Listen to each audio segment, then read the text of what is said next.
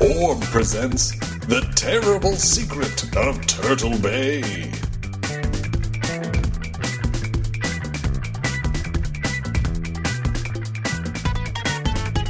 My name is Gary Butterfield. My name is Cole Ross. And you're listening to Orb, Episode 1, The Terrible Secret of Turtle Bay. Yeah, and this is the pilot episode of The Venture Brothers. This originally aired in February, on February 16th of 2003. Mostly written and produced in 2000 or so. And this is the worst episode of the show, Gary. Oh, by quite a bit. Yep. Yeah, this was, I was talking about doing this show with my girlfriend, who I now live with, and she's like, oh, would that be fun for us to watch together? And at first I was like, yeah. And then I said, well, I'm going to watch them and then watch them with a commentary afterwards, so that won't be that fun. Yeah. And then the scheduling didn't work out, and I'm really glad that she and I didn't watch this one, because it's not super good, and I think that she would not want to watch more. Yeah. It gets better. Mm-hmm. I don't think the creators are saying this is the best episode of the series or anything. No. But it gets better shockingly quickly. The next episode has a bunch of good, funny jokes in it. Yes. This is more of a curiosity than anything, and it is not in canon. Right. At all. Yeah, characters act differently. Their relationships have not yet been established. The look is entirely different and bad in a way that makes you forget that the rest of season 1 actually does look pretty good. Yeah. And then it just gets better looking. Yes. As it goes. Yeah. The reasons, so just real quick, as I find trivia, I'm going to pop it in real quick. Just, Turtle Bay, the terrible secret of Turtle Bay, that is where the UN is located. Yeah. I know that's very common, trivia. Like knowing where the UN is located is some real grade school. It is. Stuff. Yeah. But playing up that weird ass neighborhood name for the mystery of it. It is a time-honored tradition. It's a thing that happens in the Dark Tower series that Stephen King does. Yeah. So the reason why this does not look as good is because, or one of the reasons, is because it was animated in Flash. Right. And they talk at length in the book about how that is difficult, and on the commentary. Basically kind of kludging it together. Like they wanted to have these beautiful painterly backgrounds like 60s cartoons did, and they succeeded at that. But having them edit together and work on film was a little bit of a challenge. Yes. In addition to just not having their process taken care of. Yeah, there's a real mismatch between what they are attempting to do and what Flash is capable of. If they were making something that Flash lent itself to, it would probably end up looking better, quote unquote. Yeah. But they're, attempting to do a lot of these really hand-drawn, pretty frame by frame kind of things. And that's just not something that Flash does really well. Flash is like a lot of it's keyframe animated and stuff like that, or done with it's for making puppet rigging. If you would like to make Radiskull, use Flash. If you would like to not make Radiskull, do not use Flash. Yeah. This is not just on Flash though. This is also down to them being some kids doing their first pilot, first solo pilot. Like obviously Public had worked on Tick and such, and not having processes. Like there's a lot. Public talks about the difficulties of kind of assuming he could do this sort of thing because he was a storyboard artist, and different animators and artists being like, okay, what does Brock look like in profile, and him being like, just take a guess. I don't care if it looks weird. We need to get this done. Yeah, we got to go. What do the boys look like from the front? Well, and this is all stuff that eventually would become like amazingly consistent. Yes, but I found reading about this incredibly relatable. The idea of assuming you can do something and then doing it and just being like, oh, there's like a billion questions I didn't even think to ask. It took an hour to write. I figured it would take an hour to read. Yeah, exactly. Yeah. I love that stuff. I mean, it's also the detail that blew my fucking mind is that this took 3 months to make. Yeah. Which in animation terms is a really, really short time. I used to work at a marketing company that primarily did animation, and like for a 2-minute video, the process would take 2 months. 6 years. Oh. No. It just but with no experience and also a very inaccurate idea of what your competencies are, to come out and do this in 3 months is still really impressive. Yeah. Tapping, almost exclusively just friends and families. Yes. Family, some work friends, because obviously Public had worked in animation, but a lot of just his friends and family did voices and such. The exceptions for the voice work being amateur are Rusty, Brock, and Dean, where they have other people, and these will also change, or Dean changes. Yeah. Right? It's not Dean. It's not the same Dean in this one. Oh shit! You're right. Is it? Yeah. I believe it is not. I think they found Sinterklaas after this. Sinterklaas. Yes. Santa Claus's evil cousin. Yeah. That's a real fun story when you read it in the book. They're like, we had a couple of people, and then somebody just suggested Sinterklaas, and Public just talked to him, and he said hello, like, oh my god, you're Dean. And then he's the part he's born to play, baby. The writing and initial work on this did not have Doc Hammer. Doc Hammer was brought in to do editing and sound stuff on this. And it was literally them meeting at a party and him just being like, hey, this sounds really cool if you ever need any help. And Doc Hammer was on tour with his band.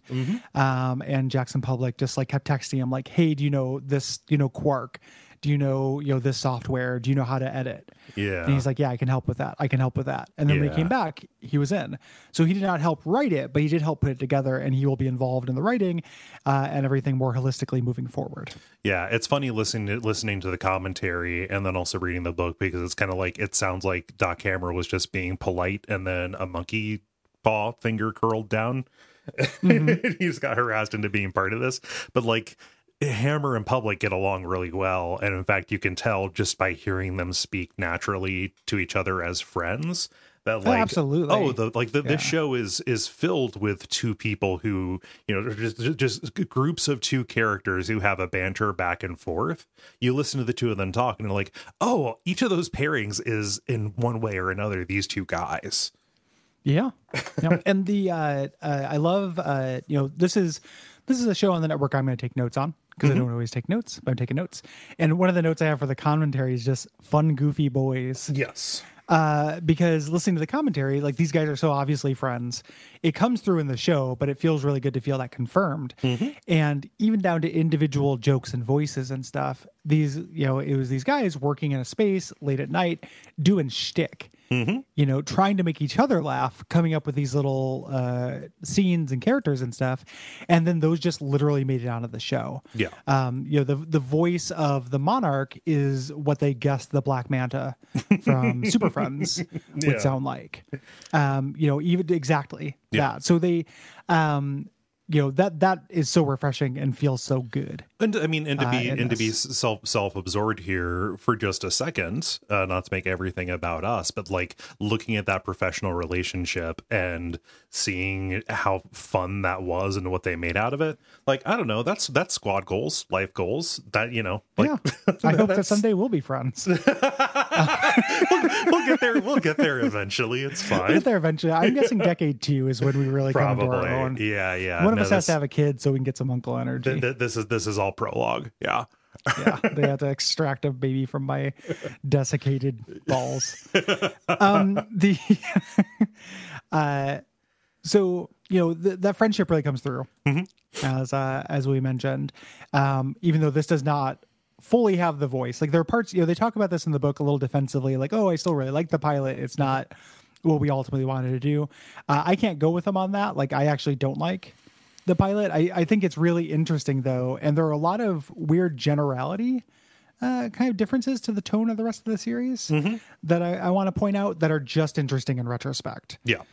There are some dead ends. Doc's pill thing is really underlined in this. He's taking pills a lot.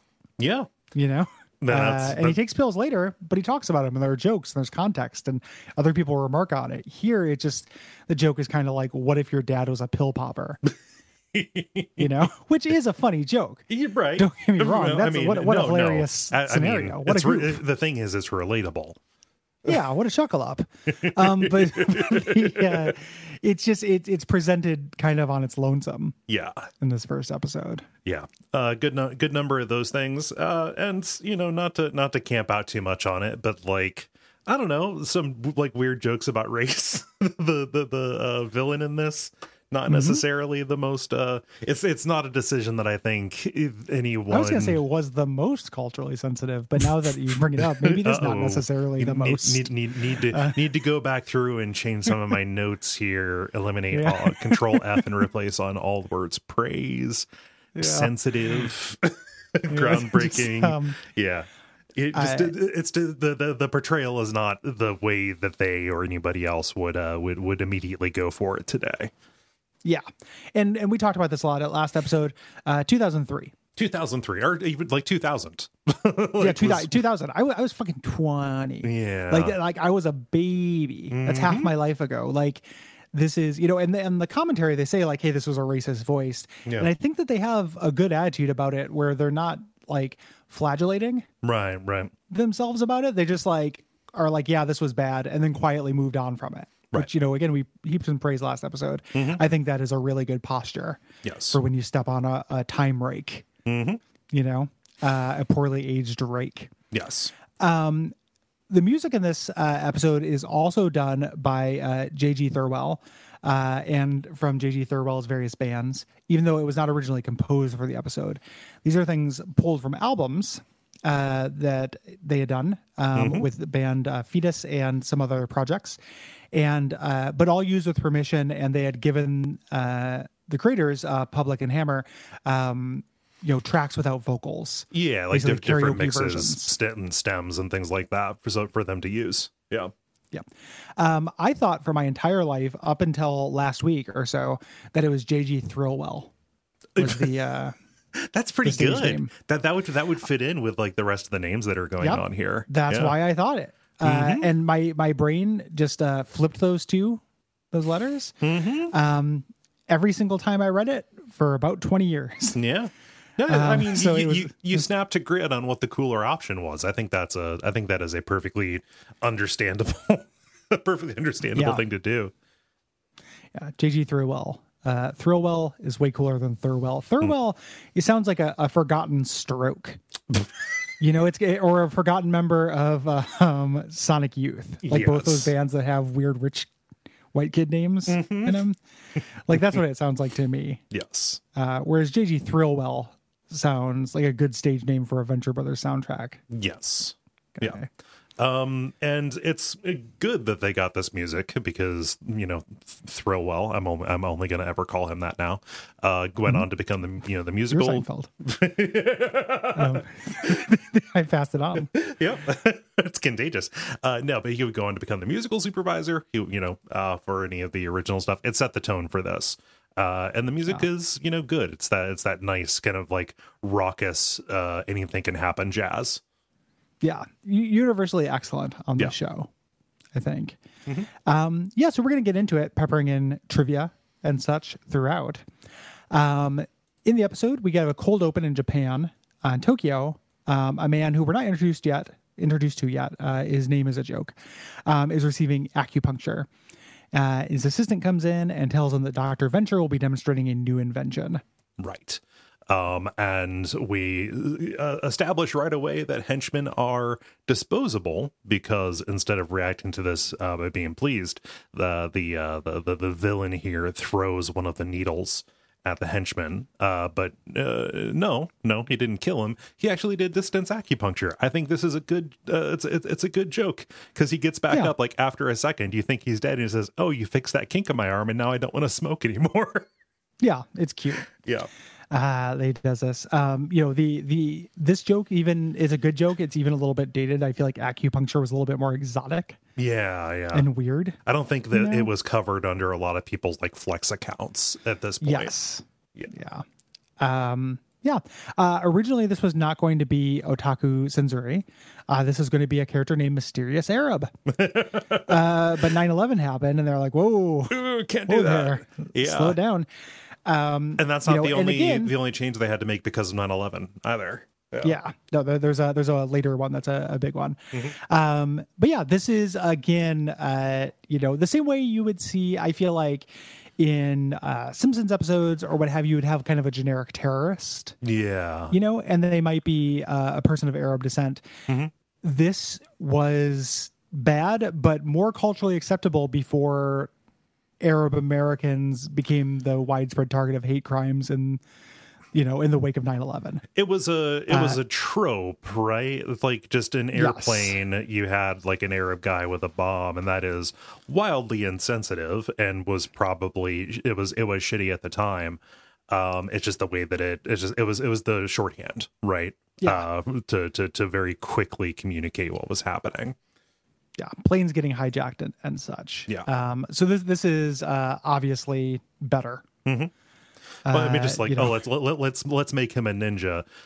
It's there are other aspects of it. The fact that he is a Japanese man who is a furtive masturbator is a little. I don't mind that at all. Yeah. I think that but the fact that he's it's the accent really that I think is the most racist. The accent is definitely top of the heap there. And this is this character is basically from the Pitch book. There was a ever-present ninja, which was a concept they had originally, and I'm kind of glad they worked it out of their system with the pilot, because I don't think it's again, that really smacks of the year 2000. Ninjas versus pirates, and real ultimate power kind of stuff. Yes. And also like his design is different than the other stuff that would eventually get through there. They make some notes like this guy is drawn kind of in Jackson Publick's natural cartooning style, and he is angular and elongated in ways that the other characters are not. Yeah, he looks weird. Yeah.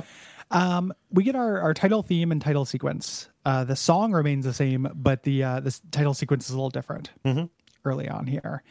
And it's one of the great title sequences. No, it's amazing. In kind of a general. Just wonderful so motion good. design, awesome, just stylistic, just snippets of characters, that had to be created. Like this was all done full cloth. They were not drawing from other stuff like from the rest of the series. But yeah, it's like introductions of all the characters and really high paced, high energy, matching the energy of the music, and wonderful like pop 70s graphic design. Yeah. Yeah. That kind of monocolor, big bold colors and such. They also use a lot of unused characters. Yeah. So the original concept art for Molotov Cocktease is the lady near the end of this. And that it's good to use every part of the every part of the pitch book for this. Yeah. We open on the Venture compound on these awesome hover bikes, and I could tell because I could hear them hovering. Oh yeah. And these these are directly from the art, and these are a mainstay throughout the series, which I love. Yeah, I love how like bulbous and awkward they are. They look great. Yeah, and the sound they make is generally wonderful. They also go very slow. So I just like the idea of these two little dipshit kids just puttering around on them. And they're going around the compound looking for their dog Scamp. And it's real low stakes stuff right now. You have your plucky kids who immediately come across as, children's mystery book characters. It's like, oh no, the mystery of the missing dog. Let's go talk to Pop. Yeah, there's not a lot to them at this point, and they also the way they're drawn is not great. Hank's ears are ridiculous on this, and Scamp would cease to become a major fixture of the Venture. He shows up once in flashback later. Yes, but this does establish kind of the dynamic between them. Like Hank is the one who suggests asking their dad, "Hey, where's our dog?" And Dean says, "Ooh, I thought I was the smart one." Yeah. Dean would get a little less confident as time would go on. Yes. This is also almost directly matches the initial comic for this, where they're about to solve the mystery on the compound, and has the Hank saying, "Ma Venture didn't raise no fools," and Dean correcting him, "We don't have a mom, Hank." I love how long the silence is after that. Them just standing there, like just letting that sink in, or remembering, oh yeah, we don't have moms. Introducing in the pilot one of the absolute central mysteries of the series. Where the hell did these kids come from? Yeah, so something that only gets answered, In the last it gets episode. answered in a not totally definitive way, like a way Right. that is likely, but is an intentional, unsatisfying answer because all of the answers the fans came up with, that the creators did on purpose, like all these little hints, Red and herrings, stuff, yeah. were kind of baiting them. Yeah, red herrings. They referred to it. The creators referred to it as the mommy bomb, dropping the mommy bomb. Yeah. Um, So again, establishing this dynamic, they go and they pass by Brock, who is hosing down their super plane, the X1. He is shirtless in ridiculously short cutoffs and listening to a parody Led Zeppelin song that Public and Doc Hammer composed called Hobbit Ride, parentheses, to the Midnight Sun of Valhalla. Yep. Really good.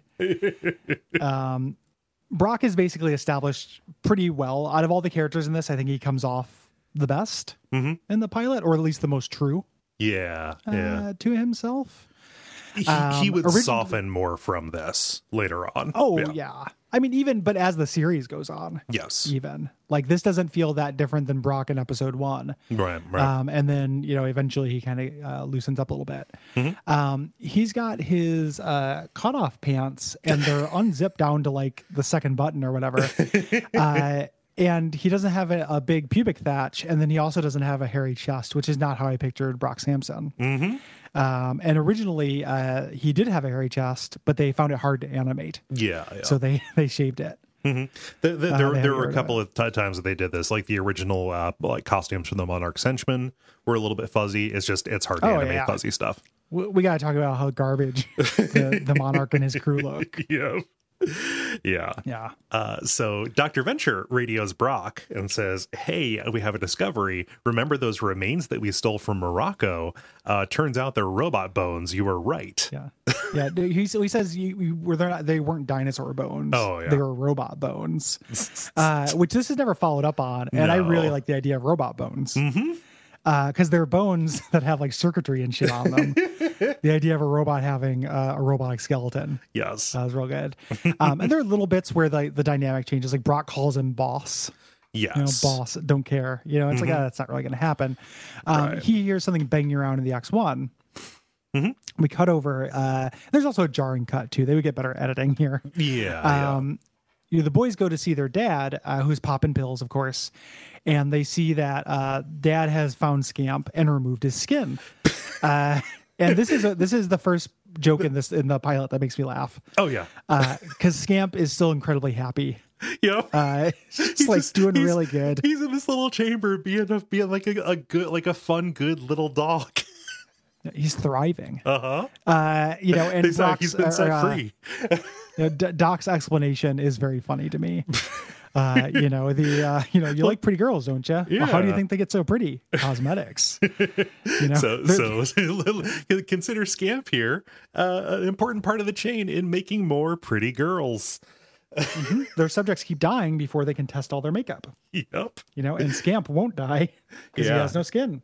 And it's like the fact, just the way, the fact that this is how they introduce Rusty, like this is how they introduce Dr. Venture, doing, like shorthand for the most evil thing possible, like skinning a dog, skinning like kids' dogs. Like this is his kids' dogs. Yeah, it's a dog with a name. Yeah, his dog. His dog. He buys the food for this dog. Yeah, it's not an anonymous dog. Right. It's also not like a guinea pig or something. It's not a lab rat. Right. It's the family pet. Yeah. And then, the early kind of signs of this being a funny show is the fact that the dog is fine and happy. Yes. That's the swerve. It could have just been very dark. Right. And it is dark, but it's also, there's a twist to it. Well, and the kids are immediately on board with it. He persuades them with that incredibly weak argument. Yeah. Yep.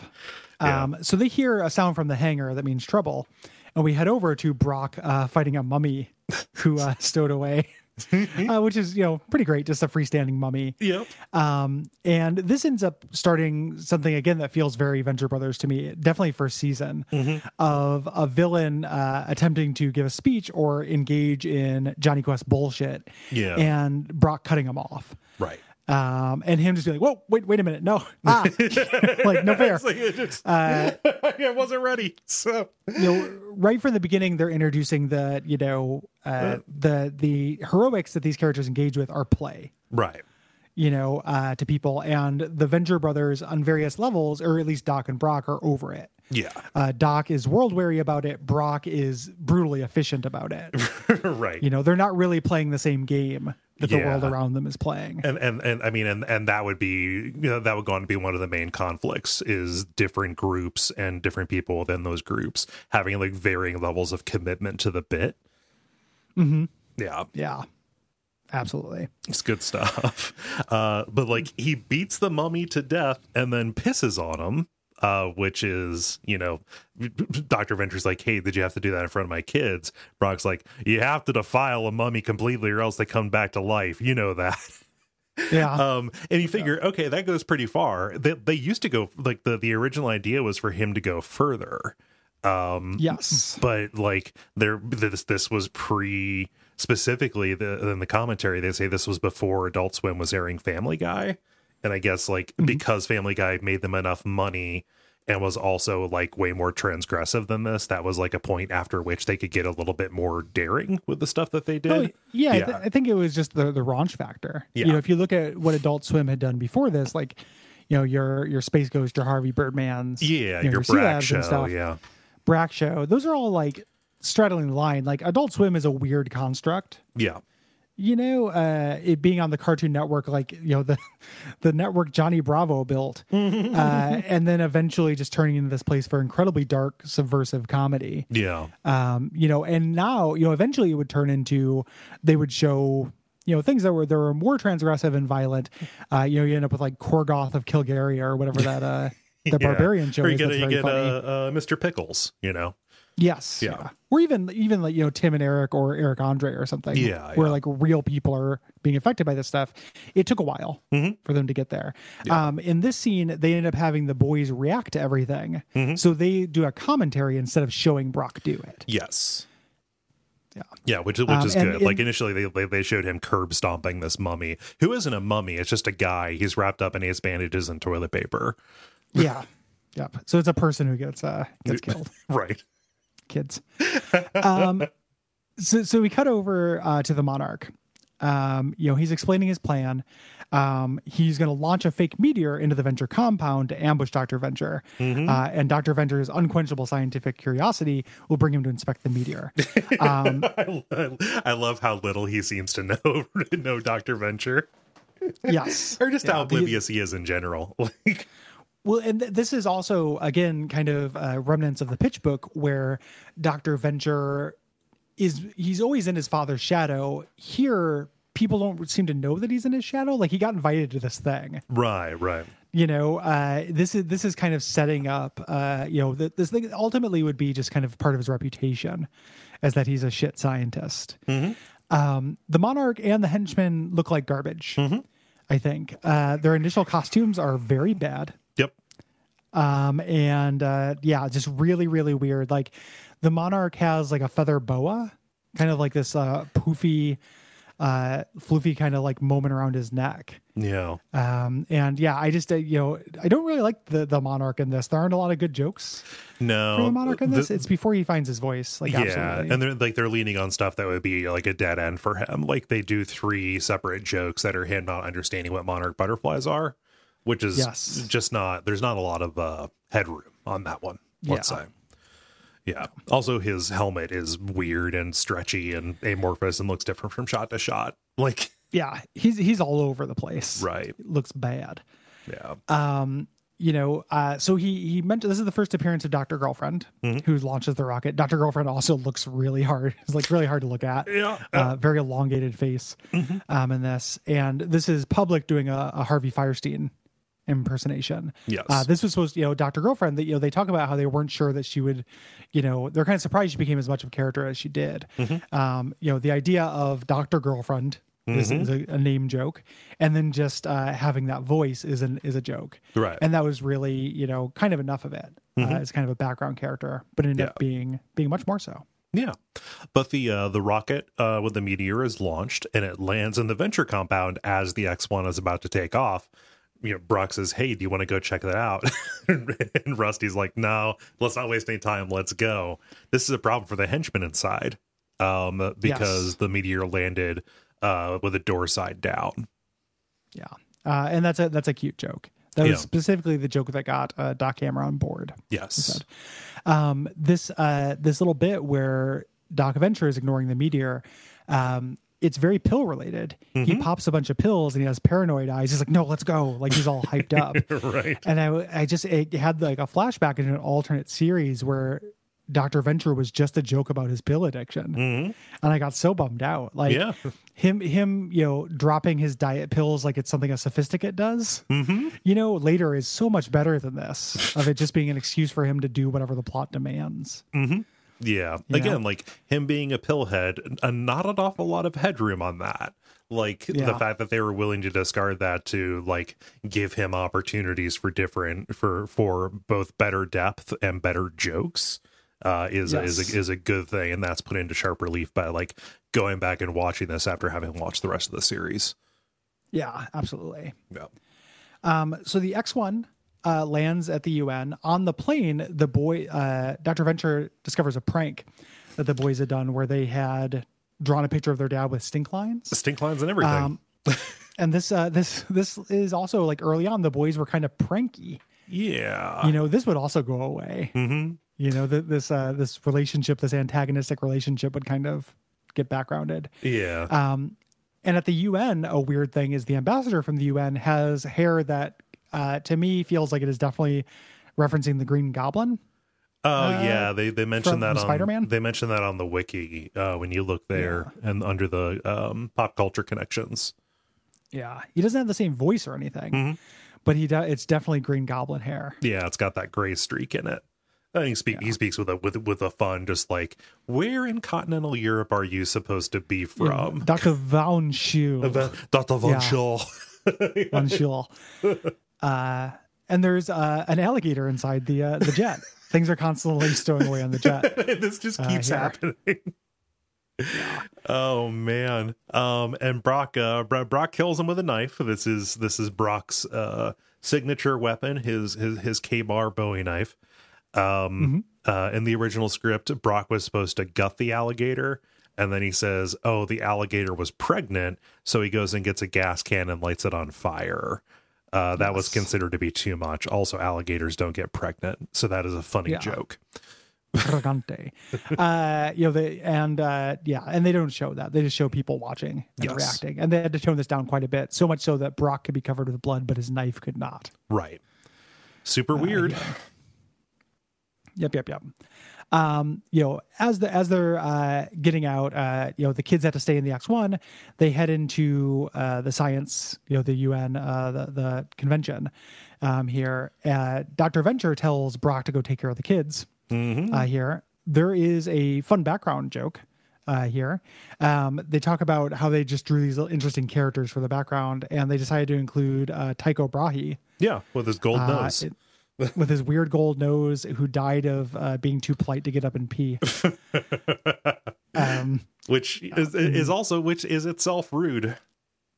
Yeah, I guess you go in to ruin a party to die. I'm chewing on that for a second. Yeah. You all right? Like, is there a party that, like, I'm trying to think if there's a party I got invited to where I would hate it enough to where I would, like, I'm going to die anyway. Like, let's say I have a month to live. Yeah. And I could spend that time, like, with my loved ones, or, like, rereading my favorite books, or just eating incredible food. God, whatever. Or I could try to get invited to parties by my enemies and hope that I die during the party to fuck it up. So, I mean, you would want to know the person enough to understand what's important to them. So, like, work your way into somebody's wedding who you hate. And then, like, right as they're about to, like, cut the cake or whatever, you just die as dramatically as possible, and all of a sudden the day is about you. Not the cake, dude. Like, does anybody have any reason why this couple should not be wed? And then I just lit it all out, and then when I die, you all go away. Yeah, I just release my, like, absolute, like, death bowel. like at that moment and just clear the fucking room. Like go out like a fucking boss. Yep. You know, some teen is TikToking it. I become famous posthumously, like Van Gogh. Owned. Yeah.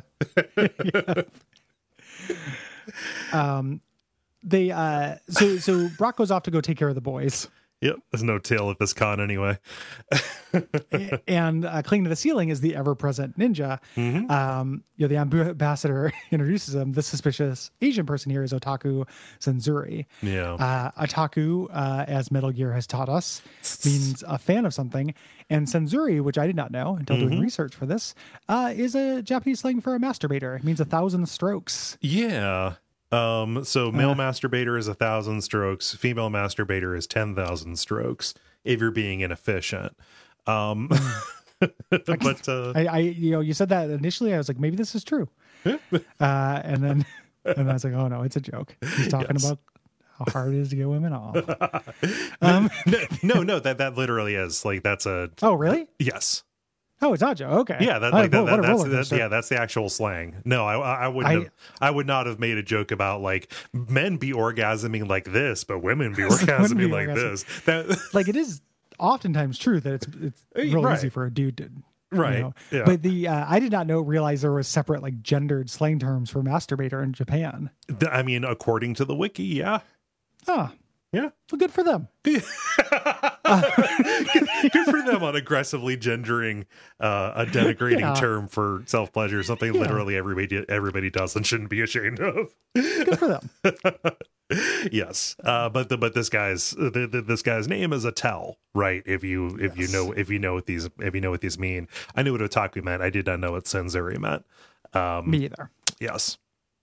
But no. yes, they know that this guy has, they know this guy's got a bad voice. Basically, like stepping on every rake that you can, switching your R's and L's, talking without articles, stuff like that. Yes. The ambassador leads away. There's just kind of another weird rough cut. Yeah. Here, the Dr. Venture is doing more pills. We cut over to the Monarch riding coach. On an airline to get to New York. He had to buy a separate seat for his wings. Yeah, I have a note of that as well. I think that's cute. The boys, they're playing astronaut using this Dixie cup with the hotel bidet, just having fun. Yeah, they want to have an adventure, and their adventure, as we'll find out soon, is to trap themselves in a fridge, basically. Which I really love. To play submarine. They've got no sense of self-preservation. It's like the scream a pillar. These kids. Yeah. And Senzuri emerges from a vent over Dr. Venture and runs a string down and drips poison along it. This is a reference to the character Aki in You Only Live Twice. Yes. Also Bond done. movie. Yep. The Bond movie where he goes to Japan and does horrible offensive yellowface that would be parodied later on in the series. Dr. Venture would do kind of the same thing. This poison drip thing, I forgot that it was in You Only Live Twice. It's also done in Grosse Pointe Blank. Oh, okay. Yeah. I've never seen You Only Live Twice. No. I've never seen Grosse Pointe Blank either. No. So to me, like Grosse Pointe Blank, they did the terrible Secret of Turtle Bay poison trick. Grosse Pointe Blank's good. It's a good movie. Yeah. As I have heard. Yeah. That is good, I believe. The boys ruin his plan, though. The poison is about to drip into his mouth. The boys open the door and it blows it away. Yes. And then they get inside the metal case that the invention was stored in to get in the tub to die.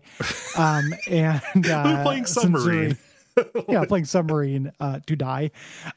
They close the case and Senzuri takes it, thinking he's found the device floating in a bathtub. This is goofy and shticky. Mistaken briefcases. Like we'd get above this kind of humor in the future. Yes. But he opens up the case and the boys are, shocked to find out that they're no longer in the bathroom. They're also shocked that there is a ninja who is apparently kidnapping them. They attempt to do their judo, which is attempt to deploy the JUDO. Yep. Should we deploy the JUDO? Ixnay on the and those Udo ineffectual chops are very funny. They're so slow. It's just like gently placing the end, like the blade of your palm on his shoulder. It's great. Yeah. I think that's very cute. Oh man. Yeah.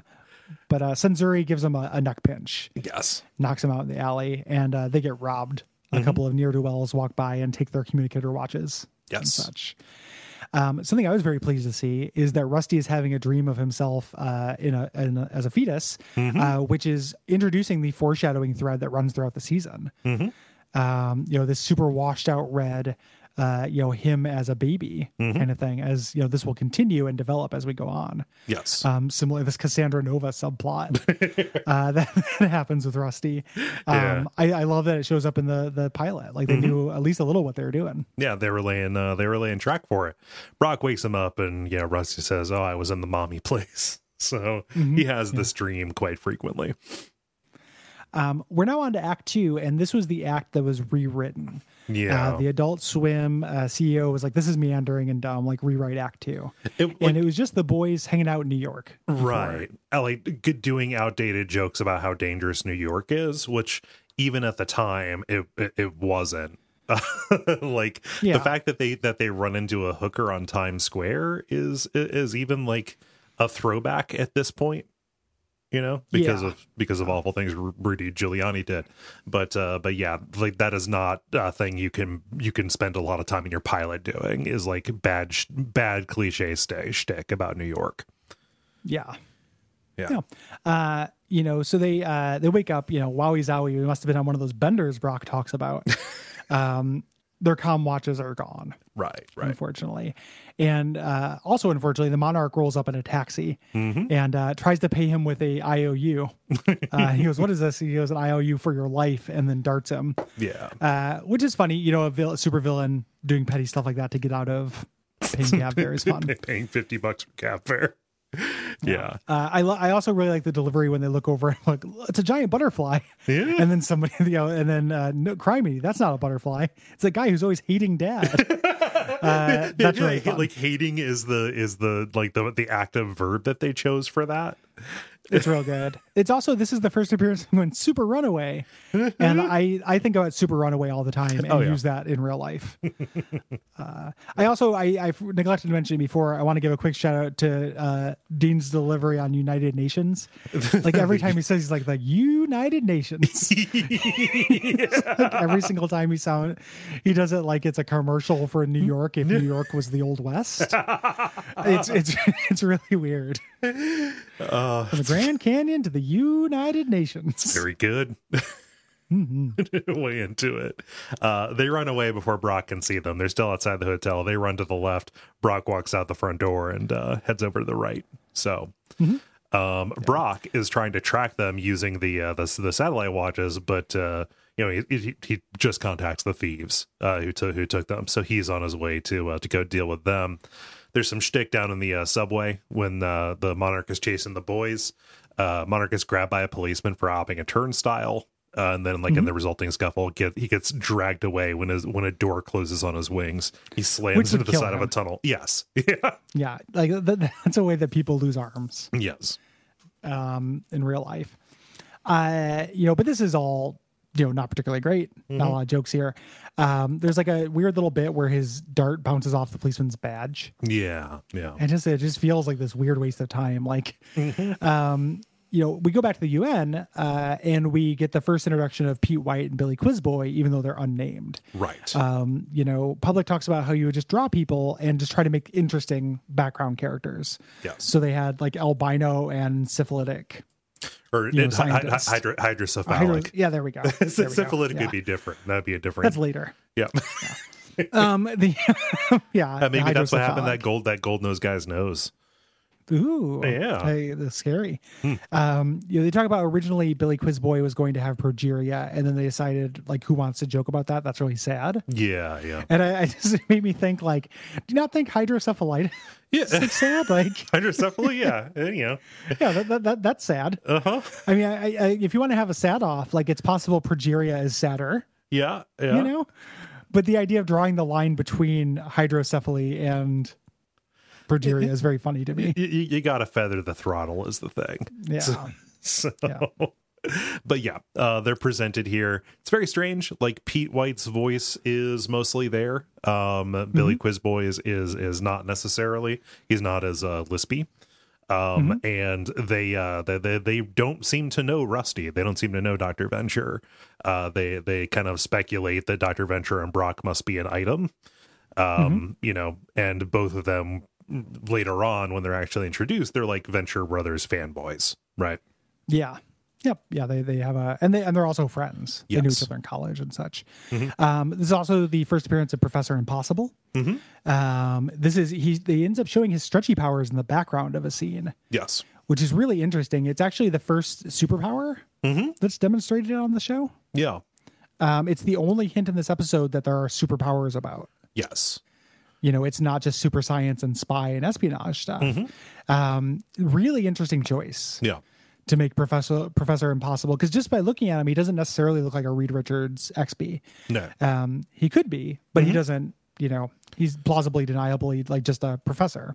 Yeah, I was unsure even if this was supposed to be Professor Impossible until I saw the stretching going on, because he's not voiced by Stephen Colbert, or any of the voice actors who would go on to voice Professor Impossible. Yeah. So this is a peace. This is at the UN. This is a peace invention kind of convention. And Professor Impossible demonstrates his ozone repairing electric car. Right. These things are set up to contrast with what Doc introduces later. with what the crime he eventually unleashes on the world. Yeah. Back at Times Square, the boys spot a prostitute. She's standing outside of the Brisbee store wearing her Busy Bee hat, which is a strange choice for a prostitute. Brisbee is Disney in this world, and Busy Bee is kind of like the Mickey Mouse. And that's what makes the kids interested. And that gets this actually check this out, this comparison. Busy Bee and the Venture Brothers is the happy little elves to the Simpsons. Oh yeah. Like something that was omnipresent in the first season, like gets a highlight and then goes away forever. Yeah. No, that's a good connection. Because there's so much Busy Bee stuff in the background of this, and that makes sense for Times Square, like tons of Disney stuff, Disney store. Yep. But it just really, as part of the pitch book, it really felt like it was going to be part of the series when in fact it is, an episode. Yeah. A little bit later. But they do that, this kind of hackney joke, which I always have. I enjoy when anyone does it. The Simpsons does it, where she's like, "You kids looking for fun?" And like, we're always looking for fun and adventure, and she takes them back to her Busy Beehive. We get another action scene where Brock tracks down the thieves and just beats the crap out of them and takes the watch back. Doesn't ask them questions where the boys might be. This is purely punitive. Yes, he doesn't just beat them up; he throws them out the window and then drops their couch on them. Yeah. His berserker rage. Yeah, they would survive. They actually make an appearance at the end of season 1, so that is fun. So we cut back to the UN. The ambassador introduces Dr. Venture not by saying like his name first, but he says, "Oh, Jonas Venture, our next guest's father, is we all know him around here," kind of setting up that Rusty's kind of a legacy case.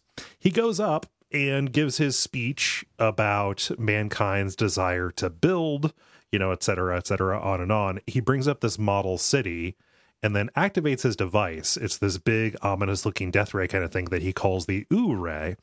Like what sounds like Rue. It's like Pig Latin. Yeah. For Rue. I was trying to figure out why this is called the Ooh Ray.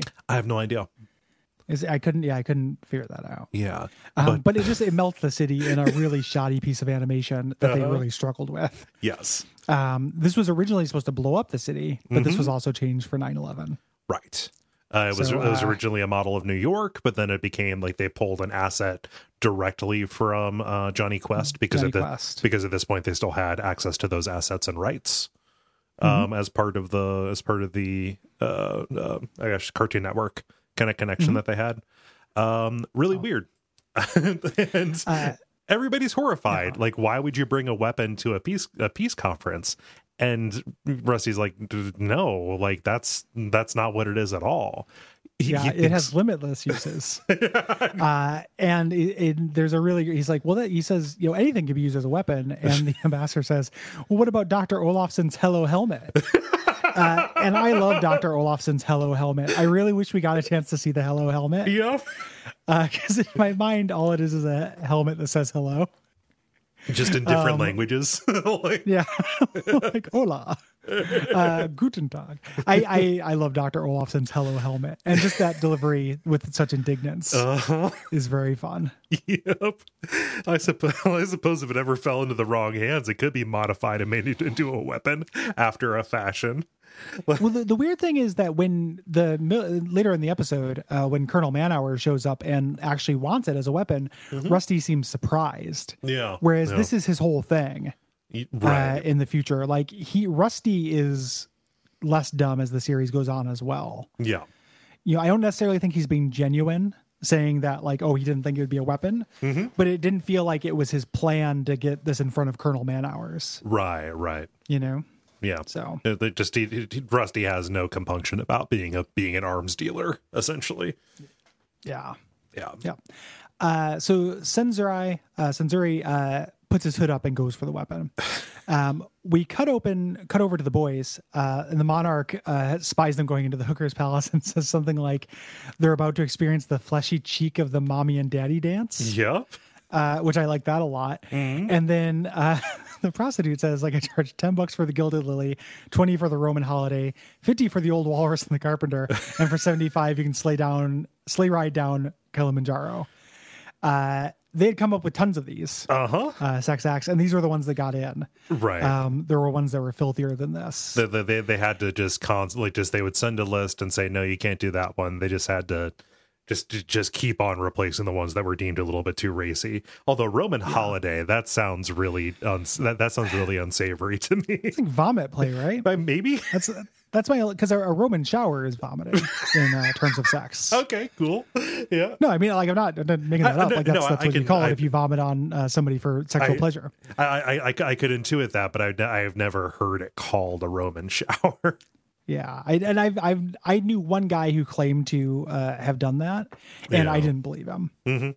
So so it could be one of those like semi-fictional. Oh, like a Blumkin. Things. Yeah. Maybe a semi-fictional Blumkin situation.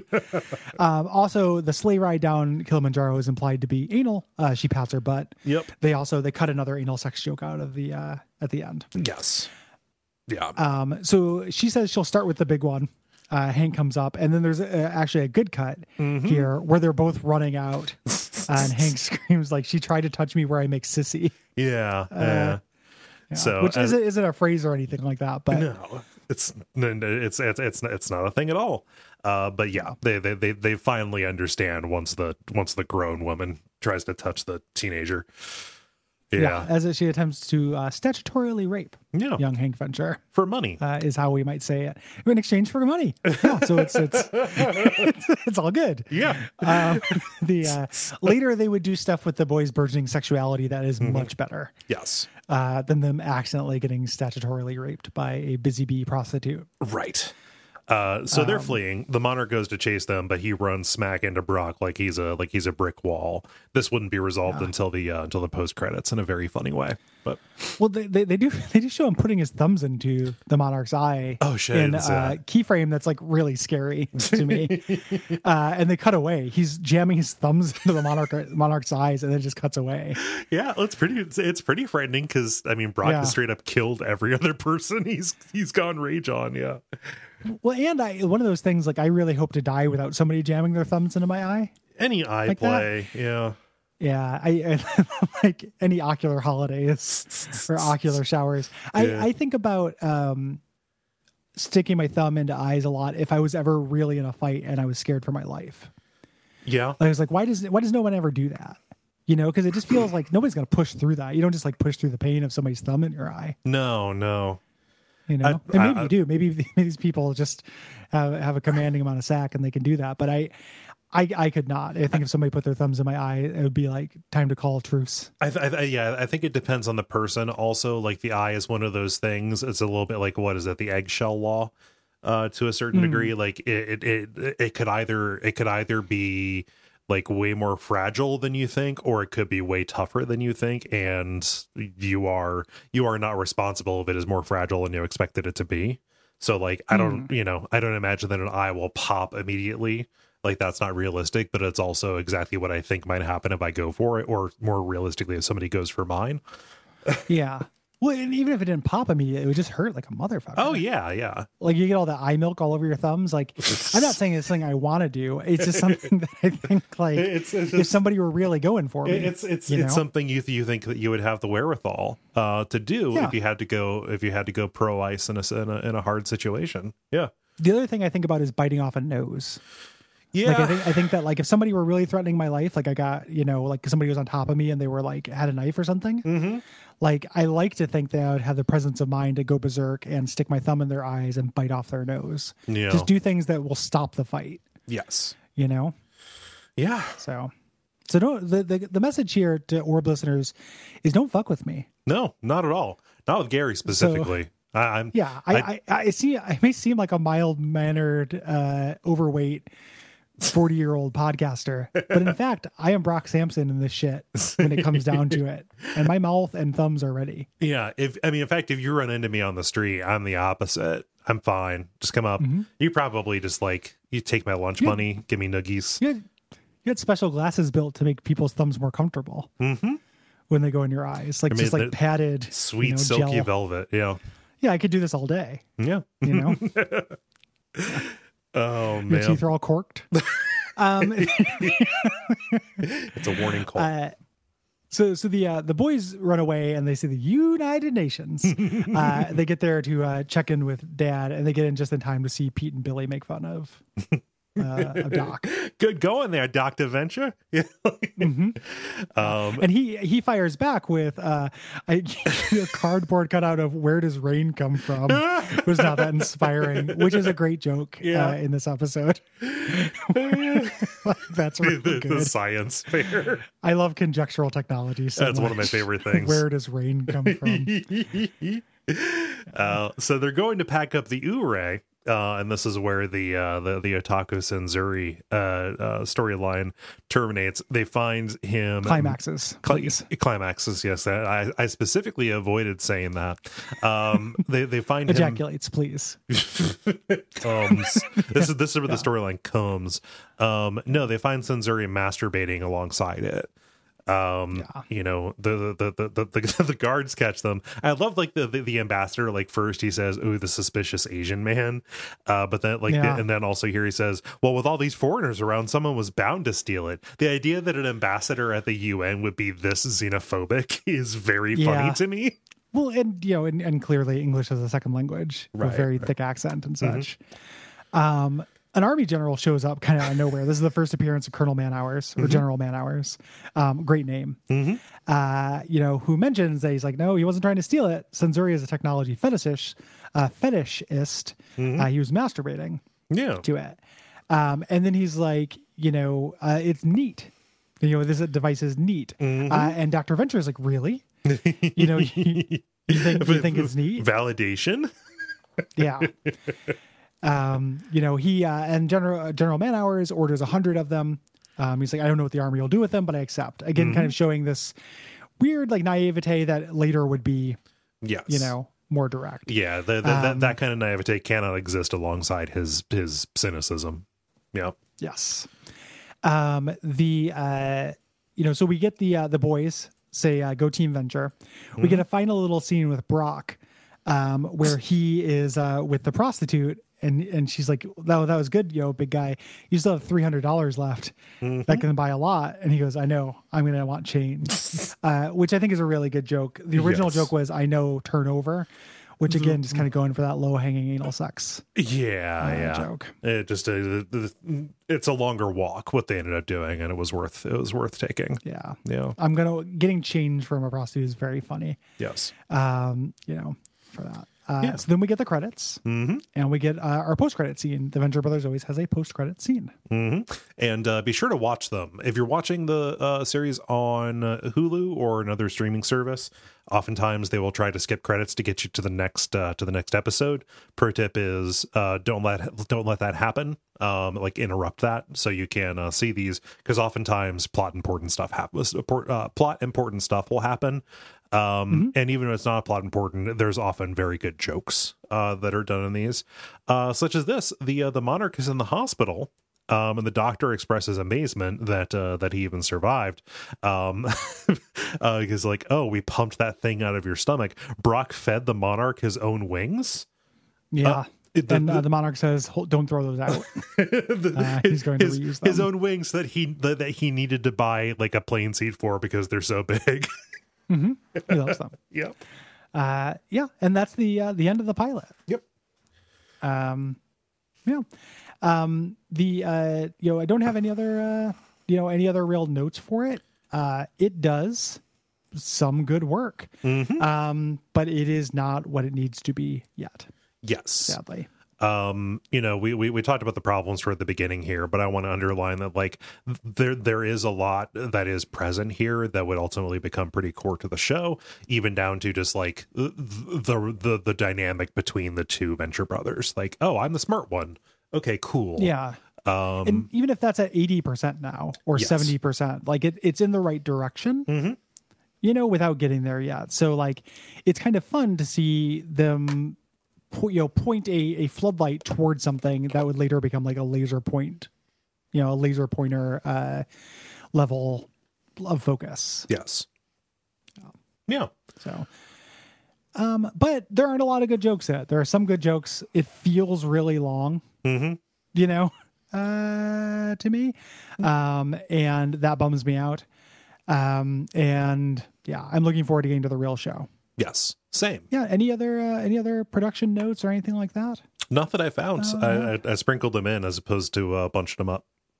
Yeah. I can't think of any. There's nothing in my notes I missed. So I think that's probably covers the terrible secret of Turtle Bay. Yeah. I am really looking forward to getting to the next episode, which I like a lot. Same.